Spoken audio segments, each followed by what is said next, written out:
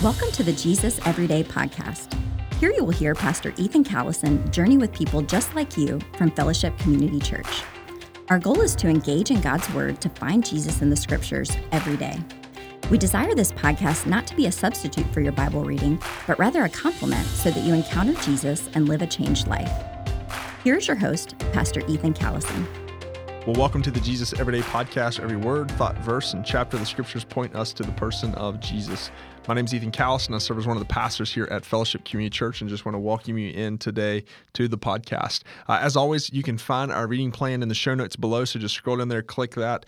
Make sure you either save that reading plan, screenshot it, print it off, whatever you need to do, because we desire for this podcast for you to engage in God's Word first, for you to model or practice the hear reading method of highlight, explain, apply, respond first, and then jump into this podcast as a complement to your daily reading. But before we hop into Mark chapter 2 today, Sarah, outside of the person of Jesus, who has made the most profound impact on your life, and what was it about them and y'all's relationship that led to them having that impact on you? Hands down, my grandparents.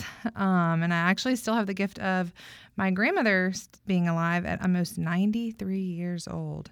But my grandparents, I could make a list like 10 pages long of all the things that they have taught me. But I think the most important thing and the thing that glued it all together was how much they taught us about loving people and valuing relationships. The last thing that they cared about was stuff. I don't ever remember them taking us, to the toy store or anything like that. I remember what I recall is the time they spent with us, that they came to every soccer game, every school event. But they also were intentional that every summer, they have 9 grandchildren. Every summer they took a grandchild on a camping trip in their RV, and we had to go to one academic place and one entertainment place. And every summer we did it. Every single summer. They also, we spent so much time at their house at Wintergreen, and then also family trips around the country. And to this day, I feel like they still, even my grandmother at 93, when you ask her, what do you want for your birthday? Oh, just come and take me out to lunch. Like, she doesn't care about any stuff. Like, they care about loving and being with people and being intentional about it. And tell what they call your grandmother. So my grandmother her name is Mari.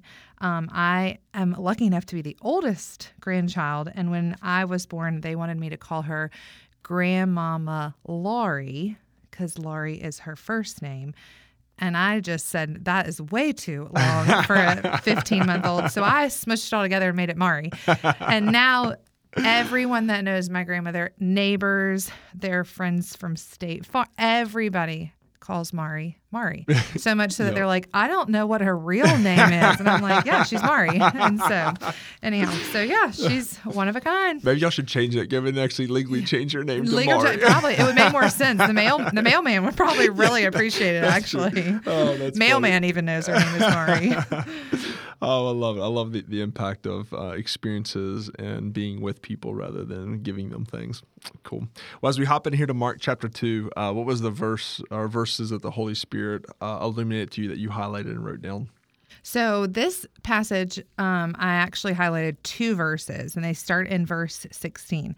It says, "And the scribes of the Pharisees, when they saw that he was eating with sinners and tax collectors, said to his disciples, 'Why does he eat with tax collectors and sinners?' And when Jesus heard it, he said to them, 'Those who are well have no need of a physician, but those who are sick. I came not to call the righteous, but sinners.'" Love this text, love this story. What's going on here? Can you explain what's happening?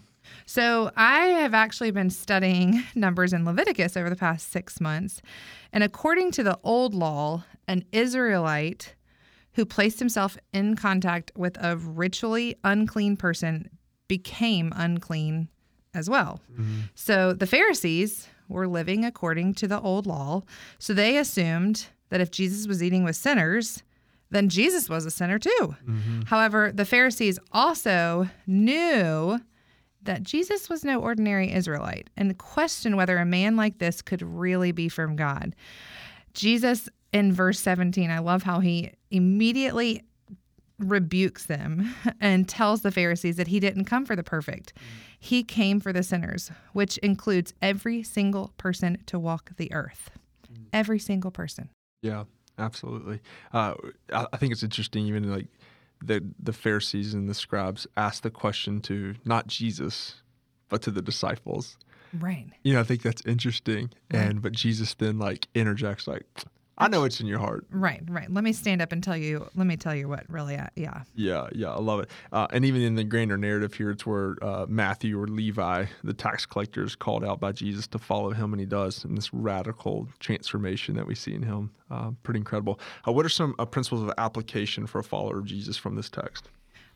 So I actually thought back to our most recent sermon series, Gospel Hospitality, when I was reading these two verses, because during that sermon series, we talked about it a lot in small group. We talked about it a lot on Sundays, but just how we are called to serve and love believers and non-believers alike. And often we overcomplicate it. We make this so much more difficult. And it's like, well, look here at Jesus. This passage right here, 16 and 17. There's no talk about what his house looked like, what he was serving. He just was having that relationship and just being with these people. And so I think we can sometimes fall into the trap of being like the Pharisees. And we kind of, let me pick and choose who I'm going to dine and hang out with. But instead, Jesus says it right here. And Jesus heard it. He said to them, those who are well have no need of a physician, but those who are sick. And so we are called, and Jesus is telling us, to be the hands and feet of Jesus, who's looking for the sick, not looking for the healthy. Yeah, as you were reading that, sharing that, a thing that popped up to my mind was it's Levi who invited all of his friends over and that Jesus is eating with. And sometimes what I hear and what I see with people who follow Jesus is naturally, the longer you follow Jesus, the less non-saved friends you have, because Correct. You create a bubble. Yeah, you do create a bubble. You're connected with people who are believers, but yet it's the person who just comes into a relationship with Jesus that invites all of his friends over. Right. They have they're not nervous. They're not scared. They're not thinking about all the, I need to do things perfectly. They're just, and I think they're in a more vulnerable state that they want to so eagerly share what they've just learned with others versus sometimes longer time believers, I guess is what you would call seasoned believers. Seasoned followers, yeah. I think older saints is what the New Testament would say. Sounds a little more grammatically correct.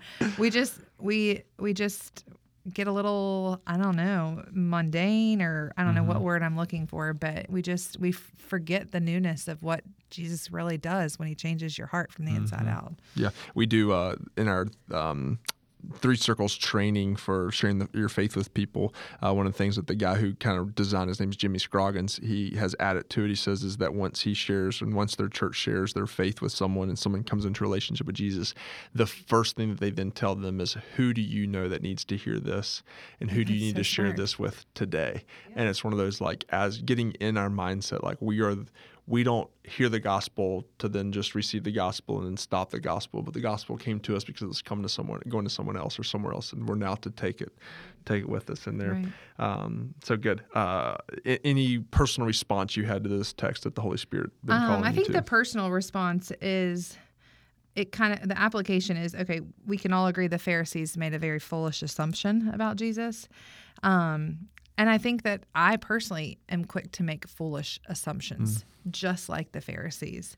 And so I just spent some time praying and asking for the Lord to help me not make foolish assumptions about God's people. And specifically, we've been praying over, as a family, we've been praying over the people that we encounter. Because like you said just a second ago, it's like the longer you're a believer, the more your Christian circle grows, but your influence over non-believers, it's like, who do I even have that's a non-believer? And it's like we've really been working and trying to disciple our kids in that, okay, we look at our library friend that we check out library books with every week. Oh, okay, here's the lady at the Aldi, and just trying to, these are people that we know. And, one thing that I feel like Nate does really well is he always asks people their names. And so now it's rubbed off on our girls, and they're, at the Aldi, they sometimes will say when we come in the door, "Hey, Mom, I see Stephanie's working today." And it's like, I think even just, this is going a little bit off of a rabbit trail from the foolish assumptions, but I think even using people's names creates a relationship with them and makes them feel 100%. Like, oh my gosh, you remember me kind of thing. And so I think the personal response for me is just, being like Jesus and not judging who we're hanging out with, but also making it a more normal conversation of, okay, let's ask the library worker, does she want to come over and have dinner? And, I think my own children might do it before I even have the courage to do it, just because we're trying to normalize it and make this, it's not hard. Like, we overcomplicate it. We talked about it a lot in the gospel hospitality conversations, and it's like, it's not complicated. It's just a simple thing. And so yeah. Yeah, love it. Well, thanks for joining us here today on the Jesus Everyday Podcast.